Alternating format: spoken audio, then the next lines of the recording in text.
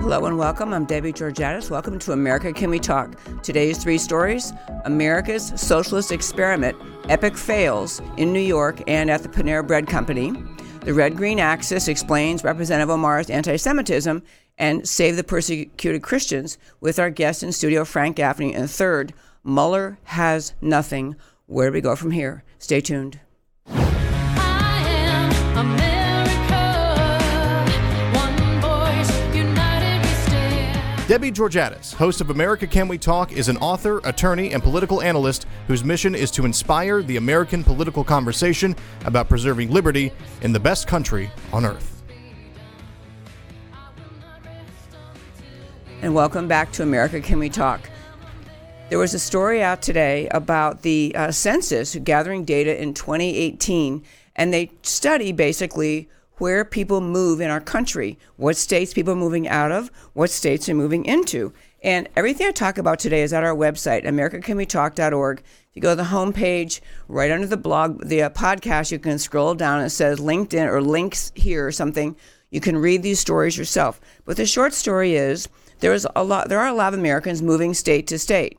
And although many reasons contribute, of course, to people moving, like jobs that move them, one of the hugest, biggest takeaways is this: people move away from states with high taxes. People move towards states with low taxes, and low taxes make better economies. Second point, and I'm going to get around to why I'm talking about this today. Second point is the Panera Bread Company started a policy a few years ago where they were offering free bread. They literally had, Panera Bread's just a chain. It has bread and soup and sandwiches, but they would wrap their specially made bread, their special, and I mean special, it's delicious in different flavors, and they had a sign out that said, "Pay what you can." Now you tell me, do you think why do you think they had to end that? They ended it because all the bread disappeared and virtually no one wanted to pay. Panera Bread could not function on the honor system with people paying for bread what they felt like paying. There's a lesson about socialism I'm going to get to in just a moment. Third story relates to the state of New York. New York is complaining because they have an over $2 billion budget shortfall. Turns out that people don't want to stay in New York when the taxes are so high, so the wealthy ones are the ones who leave. The wealthy ones who commit the most, who pay the most into the tax system. This plays in, all these stories, into the 2020 election cycle. The Democrat Party has gone so far left, so openly socialist, not just the Green New Deal, which is itself socialist, and its author, Representative Ocasio-Cortez. Those people are openly advocating for socialism. And the three stories we just talked about are proof. You hear people say, well, we're not going to be socialists like the people in Venezuela. They just didn't do it right. We're going to do it right in America. We can make socialism work. But they can't. Those three stories tell you socialism doesn't work. The Panera Bread story, when you make things that cost money to produce and you make them free, people think they should take them for free, even people who could probably afford to pay for them. Imagine yourself, you're in a town, you've got rent to pay, you have food to buy, you have bills, and you go buy Panera Bread and you say, gee, free bread. Well, I do have $4 in my wallet, but on the other hand, it is free. They didn't say I'm not breaking the law, so you'll take it. That's what socialism does. People take free services that cost, or products that cost money to produce, they will take it for free. Same with the tax stories. People do not willingly surrender their hard-earned money. If they live in a place where they are told you must turn over more and more of your own money, they will move away. So in Washington, Democrats in Congress are worried. They're complaining about the idea that the far-left nature of not just the Green New Deal and Alexandria Ocasio-Cortez, but many proposals. Cory Booker, one of the serious presidential candidates, the Democrat side, signed on Green New Deal, talked the other day about how the government has to really crack down on how much meat people are allowed to buy and eat because it's not healthy. And so I'm telling you, folks, this is a great opportunity for conservatives to speak up for what America is, to speak up for freedom, free markets, to point out how radical the Democrat Party is, force every alleged moderate Democrat to denounce the Green New Deal, denounce socialism, or vote them out. I'm Debbie Georgiadis, and this is America Can We Talk in my first five. After the break, we come back. You'll be glad to hear someone who has a better voice than I do today. Is in studio with me, Frank Gaffney, my longtime friend, good friend, founder of the Center for Security Policy, current leader of the movement to save the persecuted Christians. We'll be talking with him about that movement and about Representative Omar's attack on her anti-Semitic language and her non-apology apology. Stay tuned. 3-second break to America Can We Talk.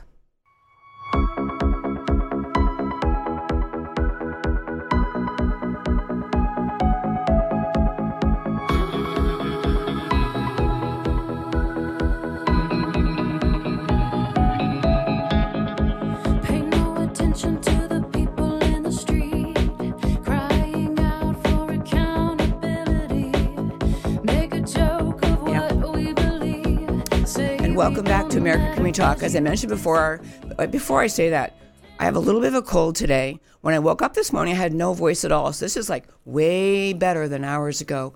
Not sounding great. I'll be better tomorrow.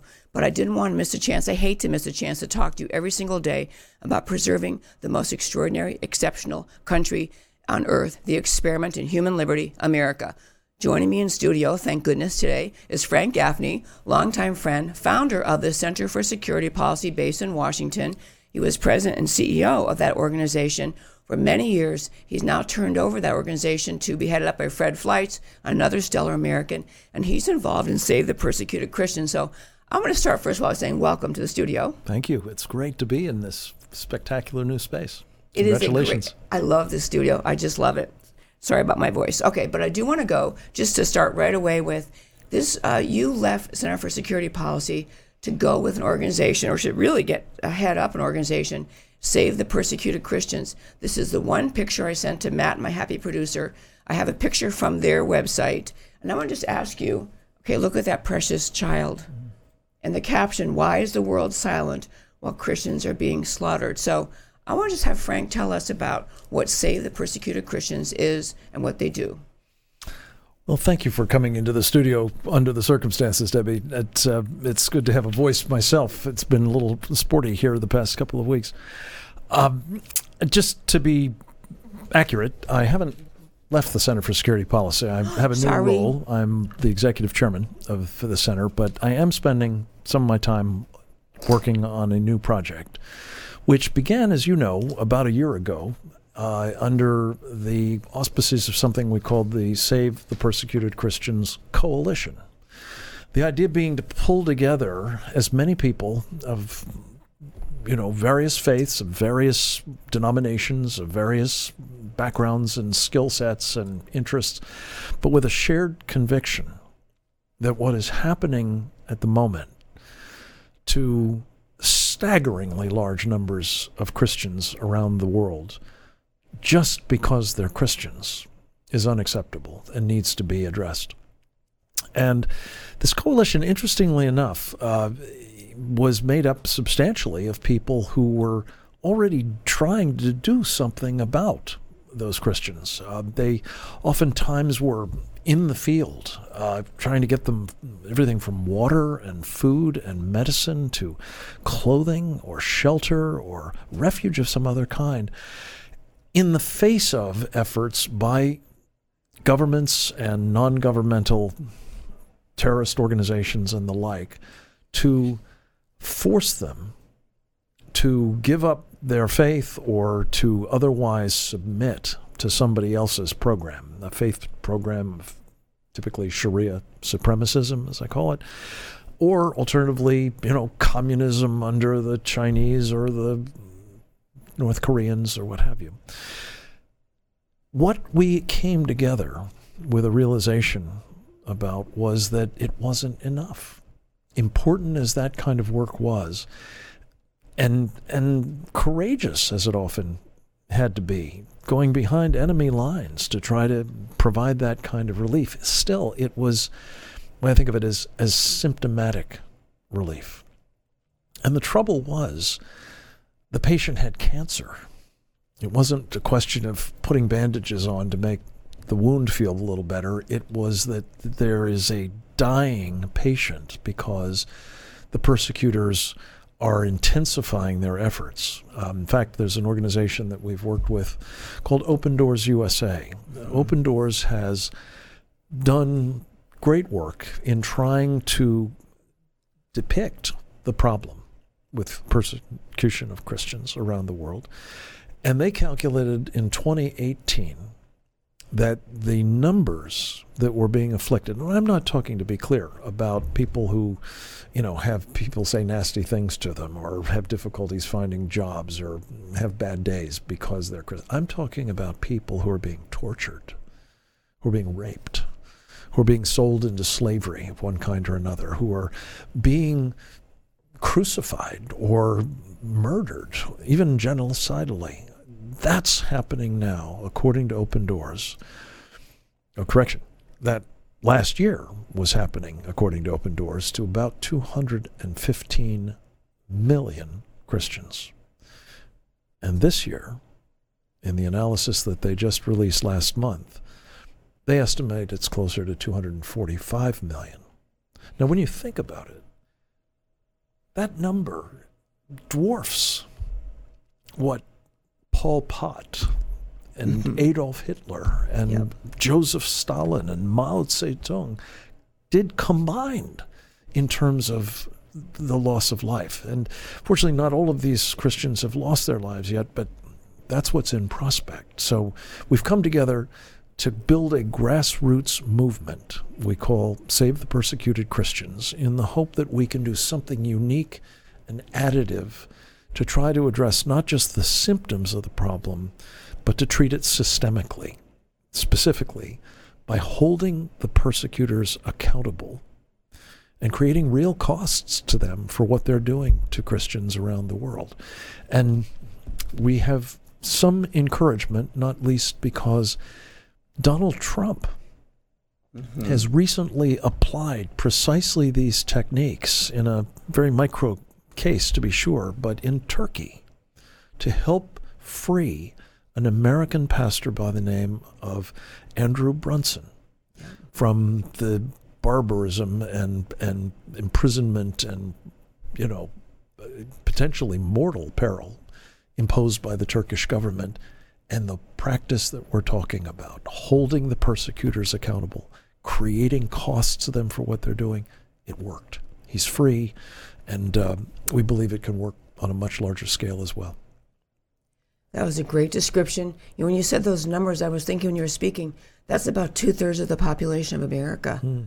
The number of people under severe threat of persecution in this world today, about 2/3 the entire American size, 2/3 the American population. Yeah. I also remember, we talked about this, I'm not sure when it was, but when you study the countries where this is occurring, where it's occurring, I think the top 10 countries were listed. 2 of them are communist, and so it was just communist intolerance of Christianity.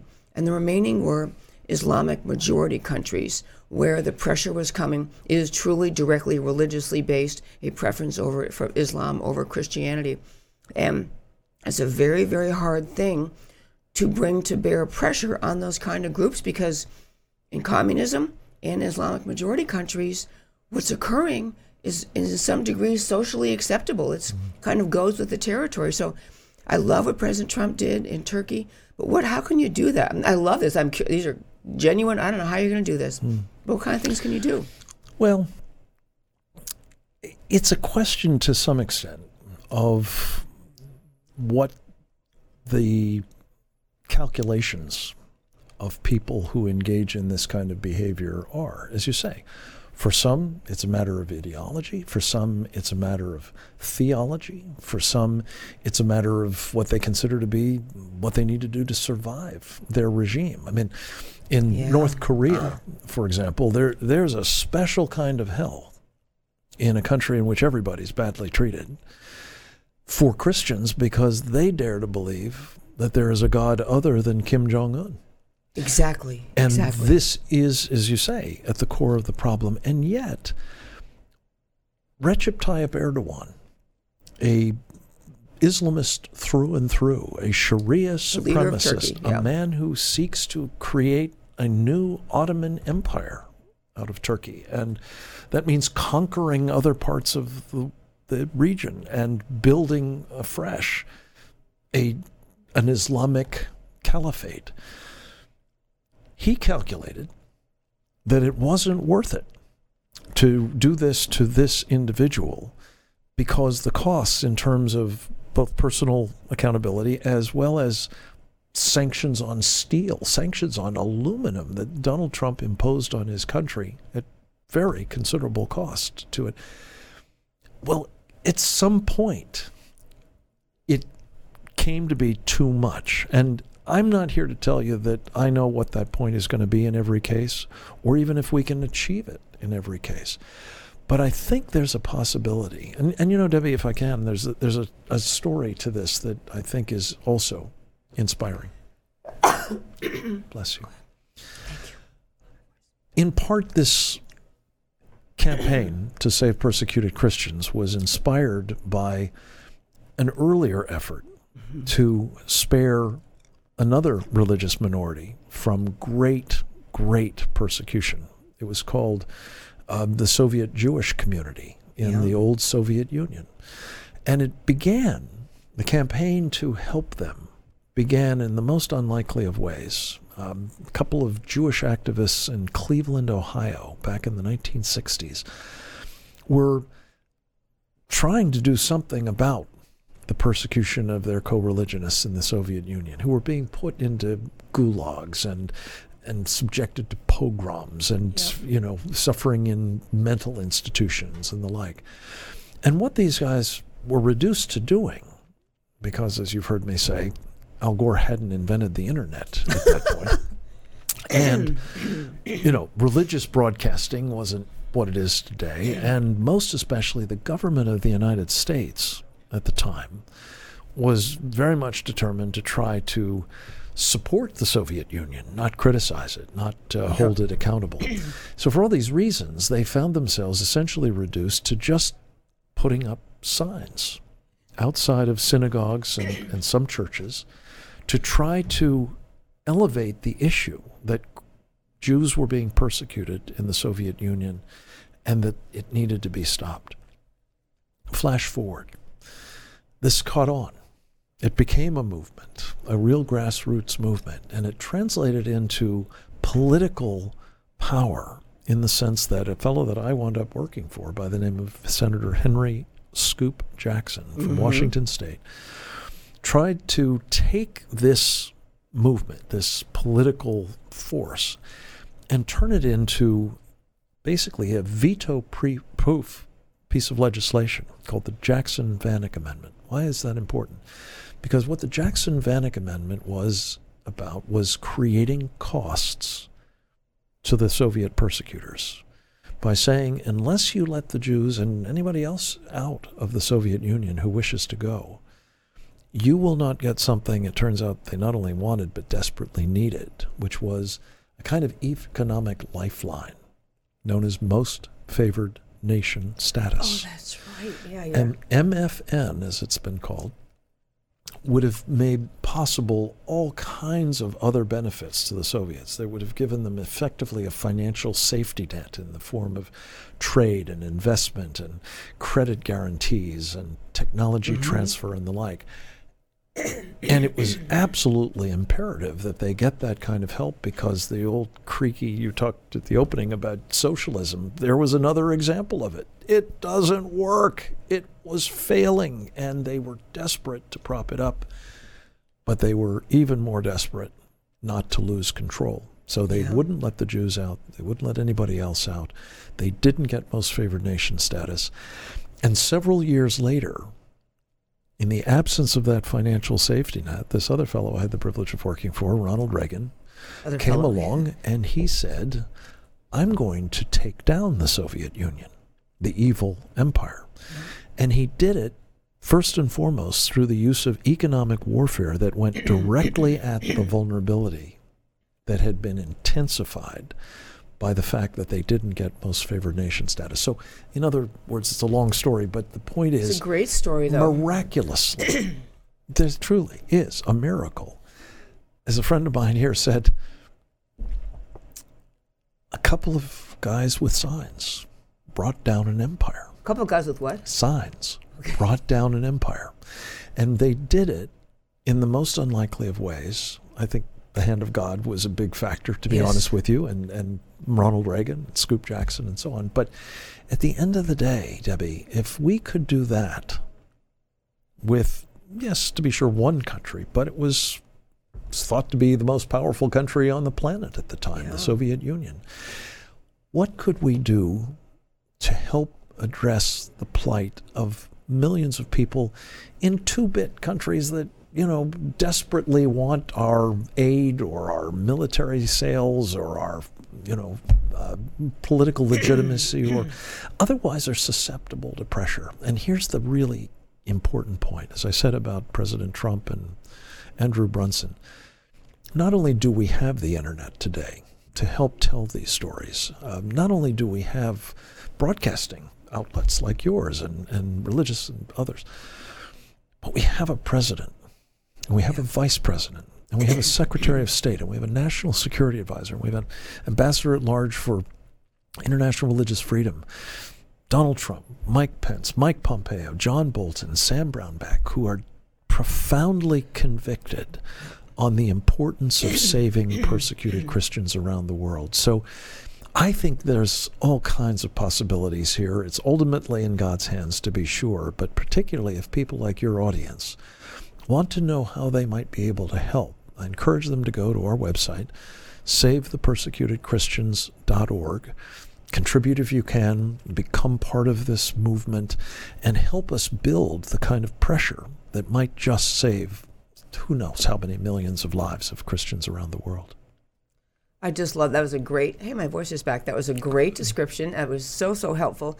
When you look at this problem, standing back from it, you realize whether it's the communist countries targeting Christians or Islamic majority countries who are intolerant of Christianity, both those ideologies seem impossible to penetrate and to logically talk out of their opposition to Christianity. So it's a great thing. What you're saying is that we're not even going to try. We're not going to reason. We're just going to make it impossible for you in any way we can legally.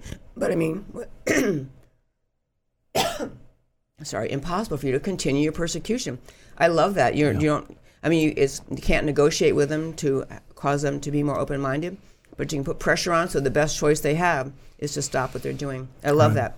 Well, it may be possible to negotiate with them. We'll see. But you've got to change the calculation from what it is today, which is that they can do this with impunity. Yeah. And they can get away with it for whatever reason they engage in it, whether it's domestic control or whether it's advancing their ideology or Sharia supremacism or what have you. But it's worked before. That's the key point, and it might work again. And what's the alternative? To have 300 million next year, 500 million people? And Debbie, I want to, again, impress upon this very thoughtful audience. This is happening on our watch. Right. This isn't some ancient historical phenomenon. And it's happening on a scale that is simply unimaginable. We must do what we can. So the website is savethepersecutedchristians.org. Correct. I went through that today. I was going to tell our listeners, the picture we had up came from that website, but then if you scroll down, there really are, because I know many of our listeners are Bible-believing Christians or people of the Jewish faith who embrace the Bible. One thing that scrolls across the bottom are a series of scriptural passages that they both inspire you to think this is my job. This is part of my job as being a Christian in today's world. That God's hand is there to help us, to direct us, to move this along. It's a very, very inspiring website and project. I love that. All the scriptural passages you put in there. Well, there's a lot of great people who are helping inform that. I had one pray over me yesterday reading Ephesians 6, which really captured the whole spirit of what this is about, and up-armoring in order to do battle against these enemies of the faith. And it's truly God's work, I believe. I love that. Just love it. Okay, while I have you in studio, we talked about that. And I will say to our listeners, when I was introducing Frank a moment ago, I did a very cursory job and even an incorrect job. So he, first of all, is still very much involved with the Center for Security Policy. He founded it. In fact, when he told me several months ago, he was thinking about leaving the center and handing off, or he's leaving the presidency and the CEO and handing that off to someone new. My reaction was kind of, but you are the Center for Security Policy. I mean, he founded it, he grew it, developed it. It's a fabulous organization in Washington, committed to national security, committed to great policy thinking, all sorts of involvement at the state and federal levels in inspiring people to understand the threats we face, how to handle them, how to identify them, how to handle them, what our choices are. And his time working as a young man in the Ronald Reagan administration taught him a lot about the need, paralleling the challenges we face today with what President Reagan was saying back at the time we were fighting communism. You have to fight at every level. You can't just wait for the military battle, and recognizing the way that countries are challenged, we can fight back and defend America in many routes, including economically and through propaganda. So it's a great organization. Fred Fleitz, if there ever was someone truly a great person to take over for you, it is he. He's taken it over.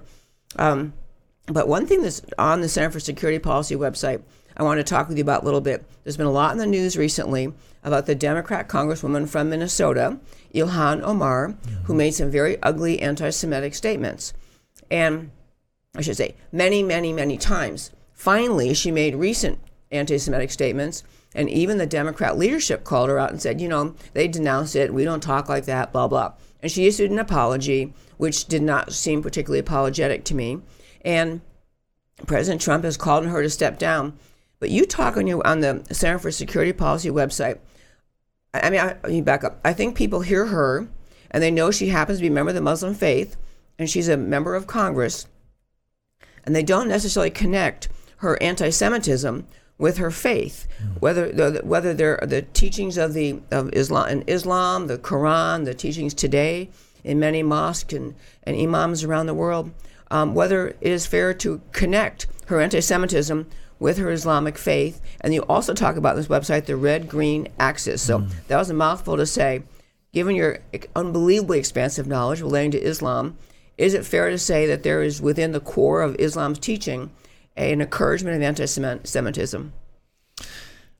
I talk a lot, as you know, Debbie, about Sharia, because I think it's kind of the connective tissue, the DNA, if you will, the doctrine of Islam that the authorities of the faith insist is the true Islam.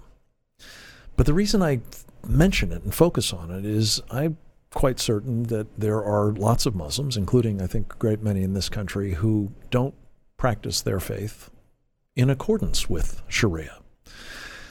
So when one generalizes, I think it's important to help the audience especially understand that distinction. And here's how it operates is I believe that there's no getting around the anti-Semitic character of Sharia, of the Quranic, denunciations of Jews as apes and pigs, and the famous call that the Muslim will be appealed to by the rocks and trees to come because there's a Jew hiding behind them, come and kill him. I mean, these are things that are not possible to ignore and have in fact been enshrined in Sharia.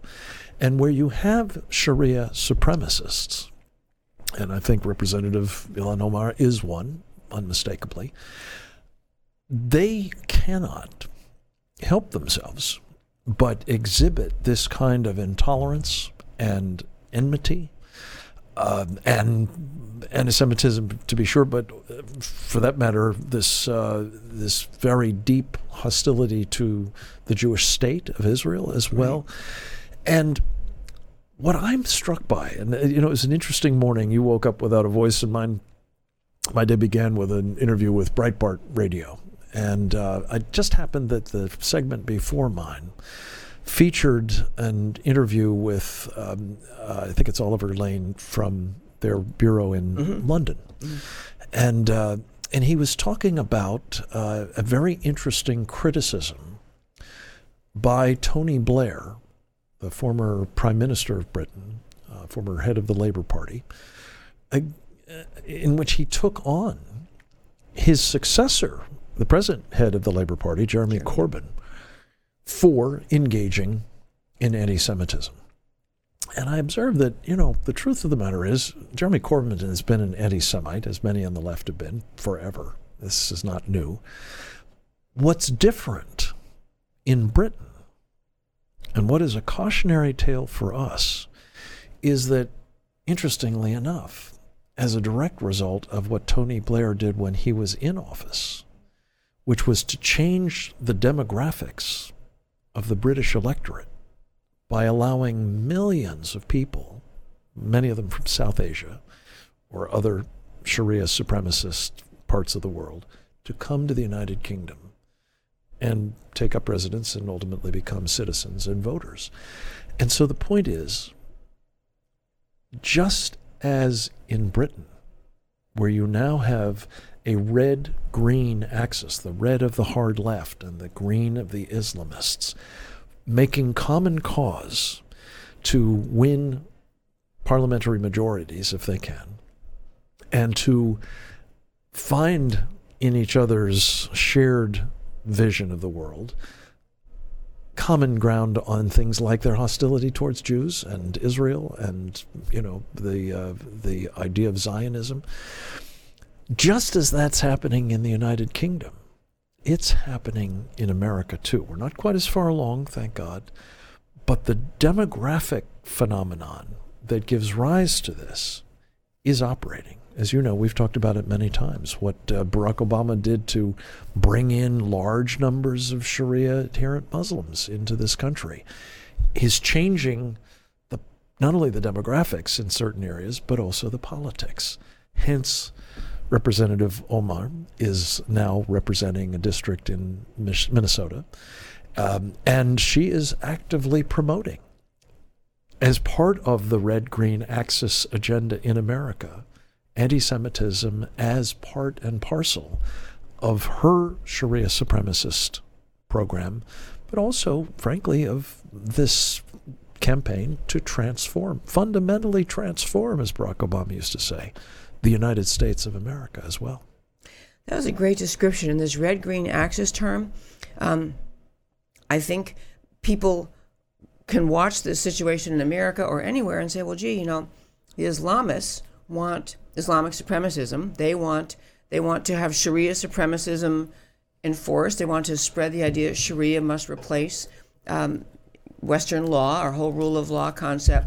And that is, it's a religiously based motivation. And the socialists in this country, or the left in this country, they just want big government. They want to control whether you can, if you're Cory Booker, whether you can have meat. They want to control everything about your life in the healthcare system, in the banking system, the education system. They want centralized control. They seem like different agendas. I mean, one's religion, one's just a big government. But it is unmistakable in America that this red-green axis exists, that they have locked arms, they defend each other. I think Ilhan Omar has come out in favor of the Green New Deal. I'm pretty sure she has. I think so.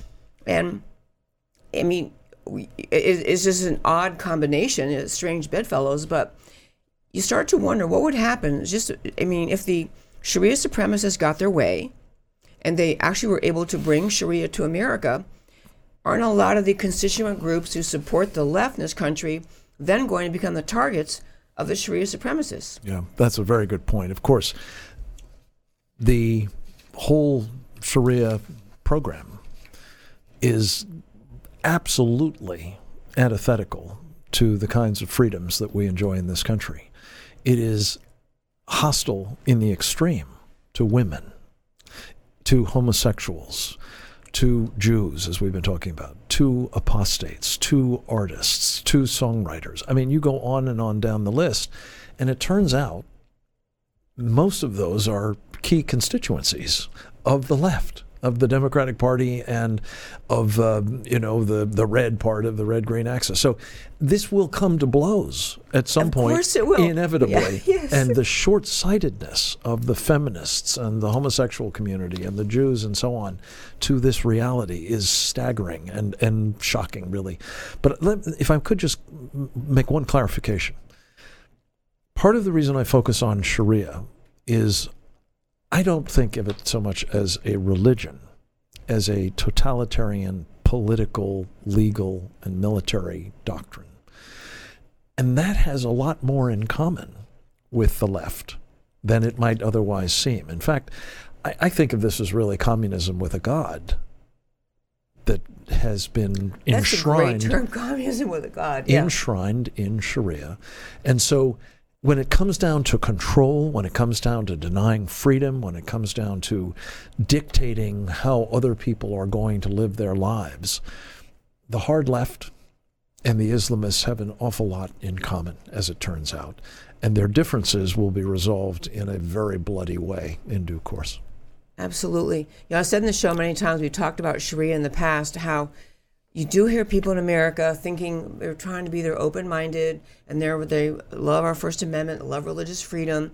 And we have, the Jews have the Ten Commandments, and the Christians have the Gospels and the Sermon on the Mount, and the Jews and the Muslims just want Sharia. So Sharia is kind of their thing, and just as the Ten Commandments are for the Jewish people and the Gospels are for the Christians. Just another great Abrahamic faith. Right. And it's just another series of beliefs. They may do a different ritual at their house and you do at your house on the holidays. And they think that's what Sharia is. So I'm glad you expounded both on what Sharia is, because it's an utter worldview. It's a complete way of life, as they say. Complete way of life. Yes, that was actually, I saw that in one of the websites that was trying to explain in a friendly way what Islam is. Sharia is a complete way of life. It is control over every aspect of life. Mm-hmm. And the other aspect of this, I often try to remind people, contrary to Western civilization, is we have elected government in America. So if you have Congress pass a law and you decide that is, or you have the leftists pass something socialist, the way around it is, well, next time around, I'm going to vote differently. I'm going to find someone who agrees with me. I'm going to get a different majority in Congress, and we're going to change this. The thing with Sharia is there's no recourse. There's no way to reverse it. Mm-hmm. The interpretation, the application is all held in the hands of the Islamic scholars, the imams, the leaders of the Islamic faith. There's no recourse. And it's supposed to have been locked down, back in 1200 or so. So, this is not susceptible to reform, right? Or to, as you say, to modification in ways that can make it less of a threat to everybody else.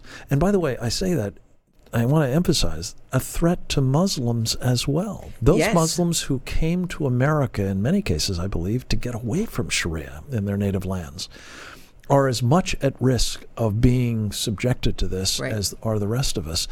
And, one of the great disservices that we do when we engage in this kind of, accommodation or appeasement of these supremacist Sharia-adherent Muslims is we are making it vastly more difficult for their co-religionists who don't want to be under Sharia, who don't want to take our freedoms, Yes. who don't want to force us to submit to their program and what have you, to stand with us against them. That's a terrible strategic mistake, and one I don't think we can persist in doing any longer. I love that. Frank Gaffney, I'm so glad you're available today. Me too. And listeners to America Can We Talk, I had another segment I was going to do, but to spare you my voice, I'm going to put it off until tomorrow. And I will be back tomorrow. I want to mention a couple of things to our listeners. First, tomorrow I'll be out of town, but I'm doing the show I'm going to a political conference, but I'll be doing the show from the hotel. So we're going to try this great experiment. My incredibly wonderful producer, Matt, we did a test run. We believe it's going to happen. And I hope we can do it from the hotel. I will tell you, I wanted to hit on today really what has come out in Washington related to the Mueller investigation, which I said in the start, Mueller has nothing. What that should mean to a law-abiding country, what that should mean to the Democrats, what that should mean to the media, what it should mean to the American people, when we're down to now, February 2019, millions of dollars spent, nothing at all in the slightest uncovered that connects Donald Trump with Russian collusion. The Senate Democrats and the Senate Intelligence Committee acknowledging can't find a darn thing after digging for a year and a half. And, the analogy I'll make, and I'll leave this for you for tomorrow. What the Democrats did, the leaders within the FBI and the Department of Justice, and this most corrupt scandal in American history. What those people did was a little bit analogous to someone driving drunk, causing a horrific accident, hurting people, blaming the other side, and the investigation is finally over and the police look into it and they realize, you know what? This was all caused by the drunk driver. The other person hit was completely innocent. In our society, we don't say, okay, turns out this innocent guy didn't do anything wrong. We don't just drop it. We look to, what did this drunk driver do? We hold him accountable, criminally and civilly. And in our culture and in our media, we need to hold the people inside the FBI and Department of Justice who foisted this Trump-Russia collusion hoax. A long list of people, I'm going to tell you about them tomorrow, who need to be held liable, at least civilly, definitely criminally. We need to have an investigation done by the hopefully new Attorney General inside his new Department of Justice and bring those people to justice. Because if we don't, just like with the drunk driver, he's going to drunk drive again. They need to be held responsible, criminally responsible. They need to be investigated and prosecuted, or else we are surrendering our rule of law to the radical extreme cabal that runs the left wing, the Democrat Party in America today, the left wing America. We need to stand up. I'll tell you about more tomorrow when I can talk a little better. Thank you for tuning in to America Can We Talk. If you're watching on Facebook, please like this page, please review it, please share it. If you're watching on YouTube, please subscribe on YouTube. And if you want to email me, don't email me that I talk too fast or that my voice didn't sound good today. Besides that, you can email me at americacanwetalk@gmail.com. Talk to you tomorrow and every Monday through Thursday, 3 p.m. Central Time. Thanks for listening. Voice upon voice, like a crashing wave. Can you hear us now? America, Can We Talk? Truth about America.